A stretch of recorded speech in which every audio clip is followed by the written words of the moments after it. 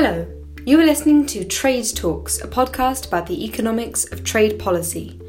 I'm Samaya Keynes, the US Economics and Trade Editor for The Economist. And I'm Chad Bown, a senior fellow at the Peterson Institute for International Economics. You may have heard that the Trump administration is unhappy with the World Trade Organization, or the WTO. President Donald Trump seems to think that America always loses its disputes. Now, that isn't true.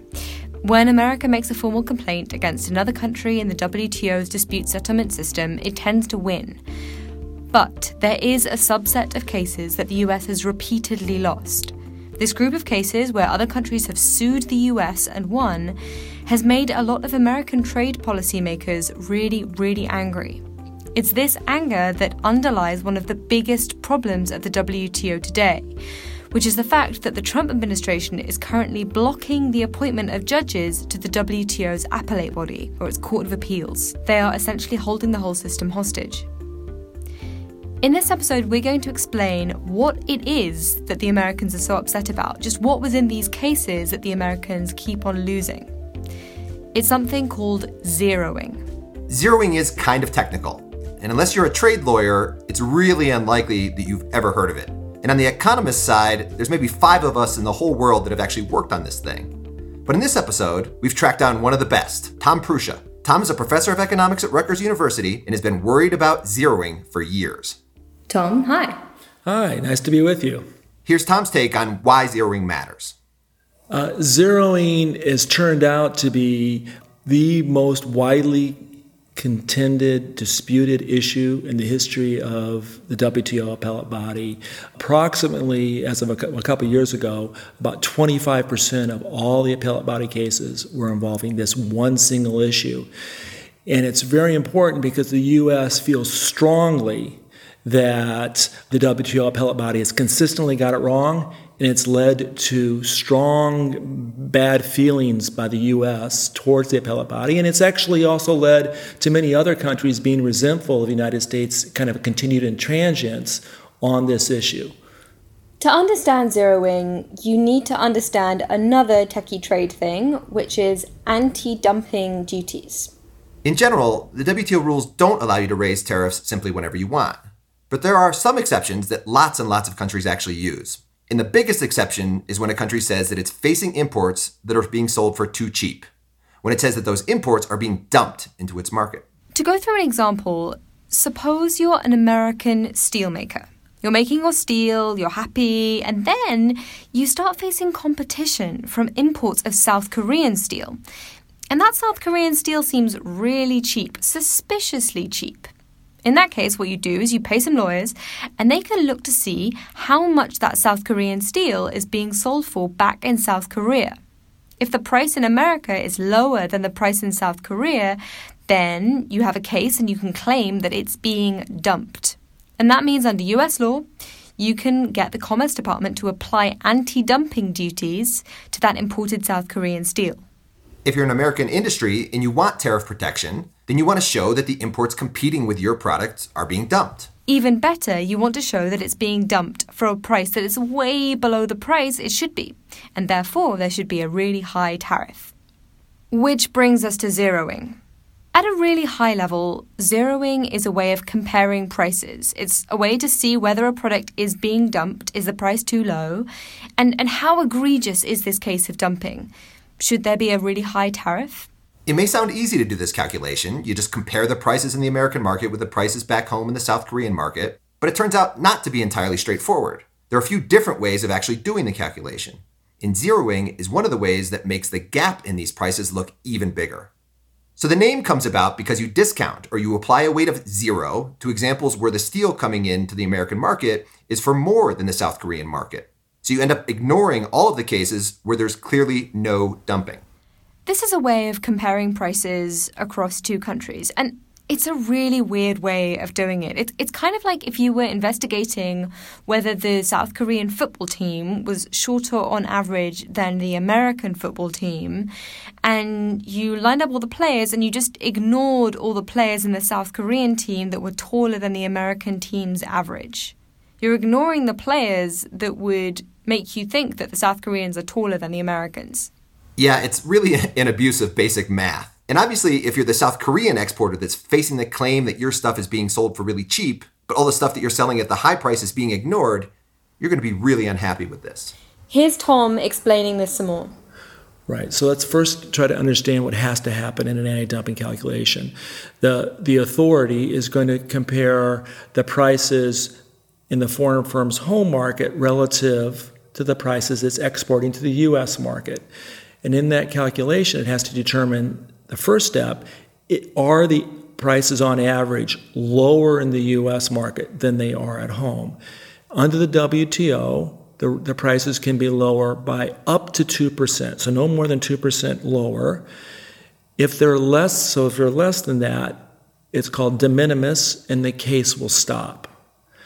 So the fact that zeroing increases the price differences, how you calculate it, it makes it more likely this first stage will be affirmative. And so therefore it's more likely that they're going to find that the product has been dumped. Now the second stage of the calculation is exactly, once we've passed the threshold, how big is the tariff that we're going to be able to impose on the foreign firm?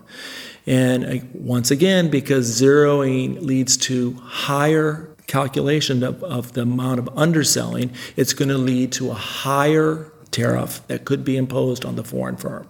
Who likes zeroing? The biggest proponents of zeroing would be the Washington, D.C. trade bar and the domestic industries that they represent. Zeroing leads to a more likely finding that there even is any dumping at all. And number two, it leads to higher tariffs when you do find dumping. This is going to lead to more protection for the domestic industries. And so it's fair to say that the industries who use anti-dumping and their lawyers are fierce supporters of zeroing.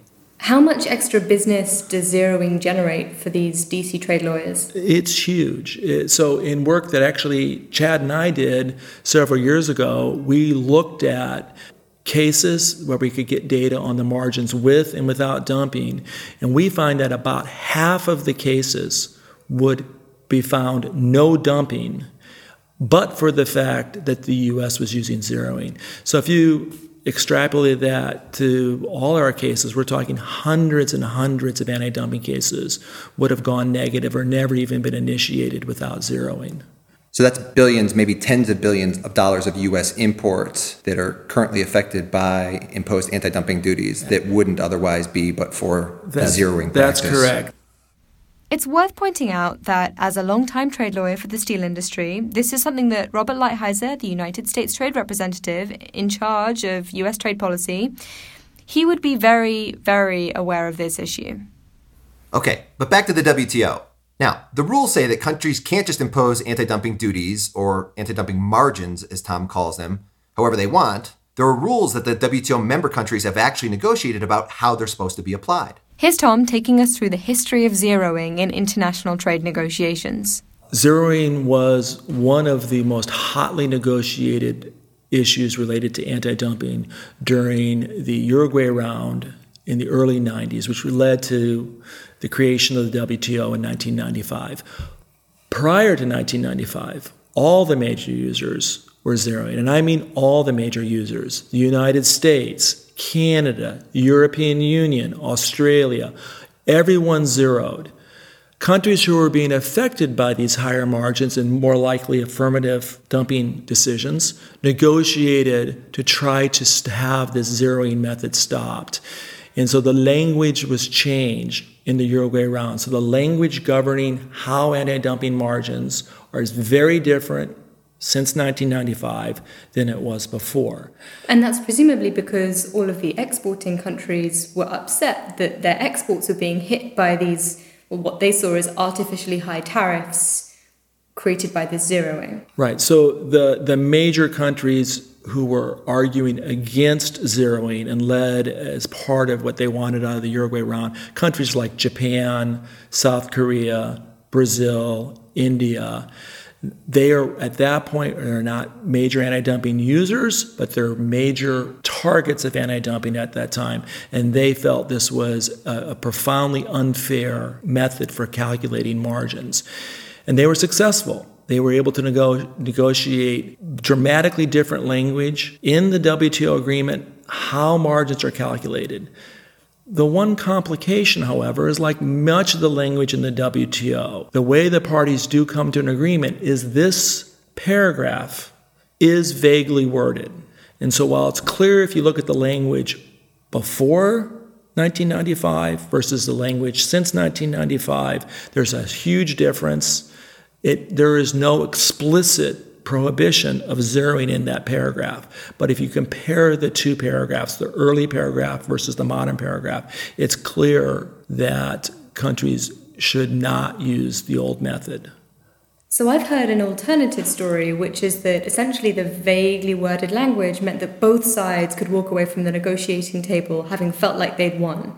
So the Americans didn't necessarily feel like they'd conceded by giving away the right to zero. I think that's correct. And certainly the last 20 plus years of WTO litigation has proven that's clearly the U.S. position, is they didn't interpret this paragraph as a prohibition against zeroing. But it appears to be that virtually every other country, a member of the WTO, does feel that's what the new language means.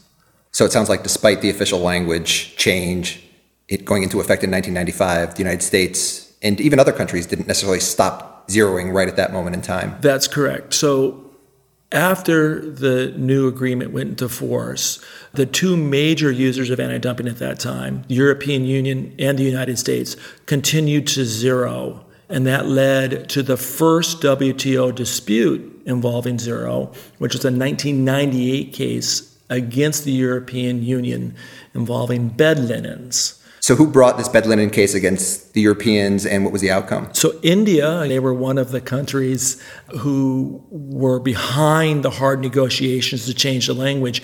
India brought the case against the European Union in a 1998 case, and India prevailed. The European Union lost, and the appellate body said that this interpretation that you could zero under this new paragraph was incorrect. And interestingly, the European Union very quickly after this appellate body decision changed their rules. And since that time, the European Union no longer zeros. So they accepted the appellate body's interpretation or ruling regarding this. I'm guessing the Americans didn't? That's correct. Number one, the United States didn't view that just because the appellate body had ruled against the European Union, that necessarily meant that its implementation of zeroing violated. And so the first case involving U.S. use of zeroing was a 2002 case involving steel, and a case was filed by Japan.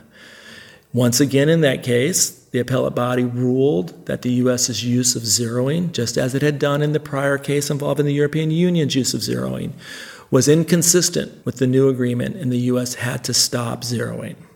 And Tom, tell us what happened next. The U.S. did not stop zeroing, in part because the appellate body in its early initial decisions couched their decisions very narrowly. And so in part, the WTO is somewhat responsible for creating this huge number of disputes because they crafted their early decisions very narrowly. So the United States would concede, okay, well, we can't use zeroing this particular way, but you didn't say we can't use zeroing in a slightly different way. And so the United States continued to evolve its use of zeroing until two very expansive cases in 2005 and another case in 2007. Interestingly, one of those cases was filed by the European Union, the other former user of zeroing. The other case was a large, expansive case filed by Japan. They moved the appellate body by the nature of the cases they filed away from making a narrow decision on zeroing and basically forced the WTO to make it clear that all forms of zeroing were inconsistent with the agreement. And so you would have thought those two decisions more than 10 years ago would have led to the end of zeroing. These are two really strong cases. But again, the United States engaged in foot dragging and did very slow implementation of these appellate body decisions.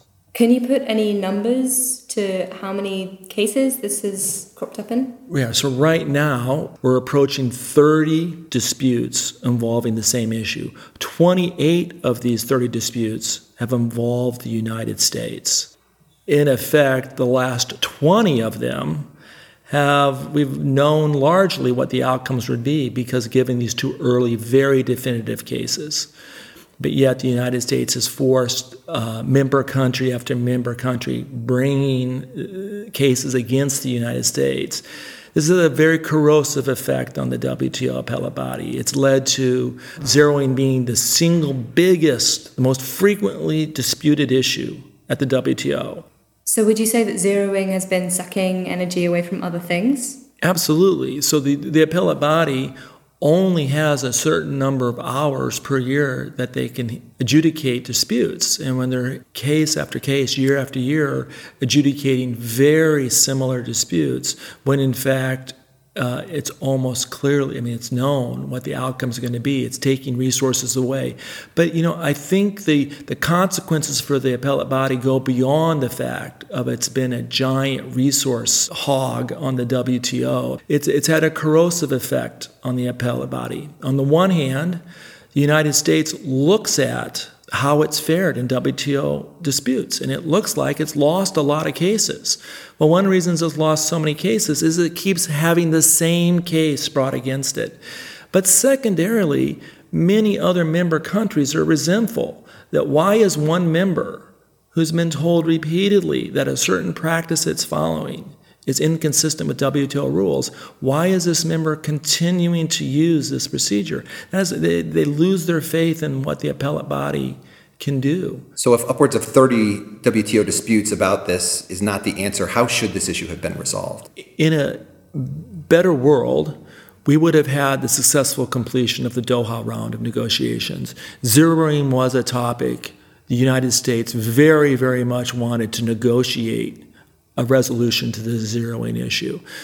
But we've been unsuccessful at negotiating this Doha round. The only way, in all likelihood, to truly either renegotiate and allow zeroing or clearly negotiate language that makes it clear that zeroing is prohibited is through a new WTO agreement. The status quo right now is, at least on one major member's part, that it's ambiguous. Do you think this is an important factor behind the US administration's attacks on the World Trade Organization and in particular the appellate body? They're holding up appointments of judges. I might actually argue that this is the single biggest reason behind the US's current position towards slowing the appellate body decisions.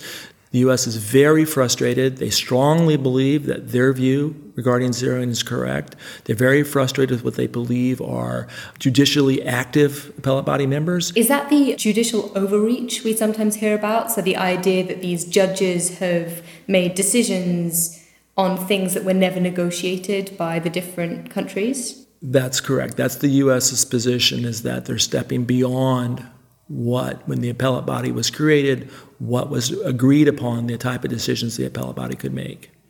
Where we are now with the appellate body is that the United States is holding up the appointment of judges because of its concerns about how this judicial body is actually working.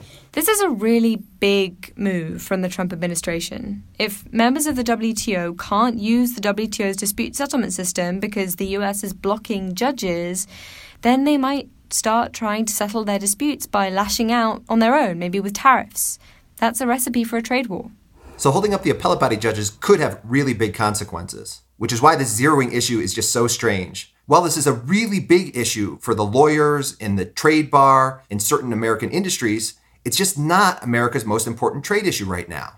By my estimates, the fraction of imports where zeroing is relevant is probably less than 1% of U.S. imports. It's just a really, really small economic issue.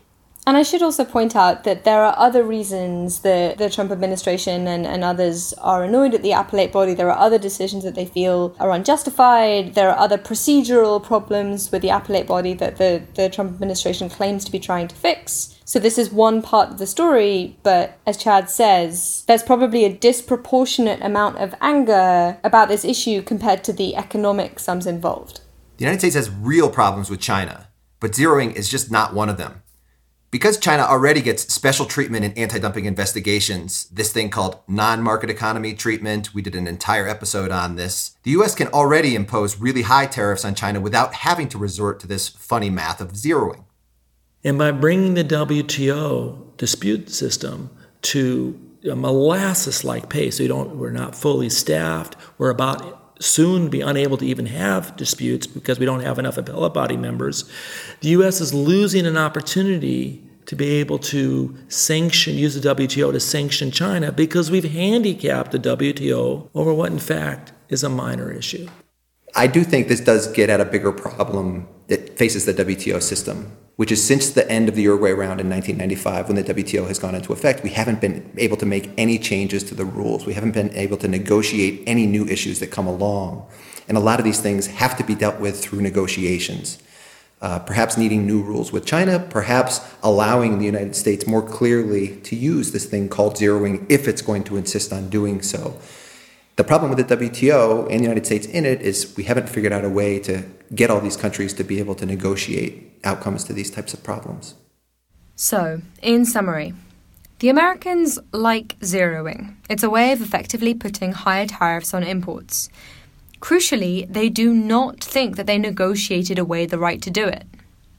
So when they see the WTO's appellate body ruling that they can't do it, they can't zero, they see the appellate body as overstepping its authority, as overreaching. And now we have them blocking the appointment of judges to the appellate body. That is potentially a lot of bathwater to be throwing out with the baby. And that's all from Trade Talks. Thanks again to Tom Prusa, professor of economics at Rutgers University, for explaining to us all things zeroing. As usual, tell all your pals about the podcast. Even though they have no idea what zeroing is, they really should find out. And we're on Twitter. I'm on @Samaya And I'm @ChadBown. And we're on @trade__talks. That's not one but two underscores, @trade__talks. Because when it comes to Trade Talks Twitter handles, 0 underscores was already taken. But of course, listeners should know that because they've been listening to Trade Talks since episode 0. The beginning of time.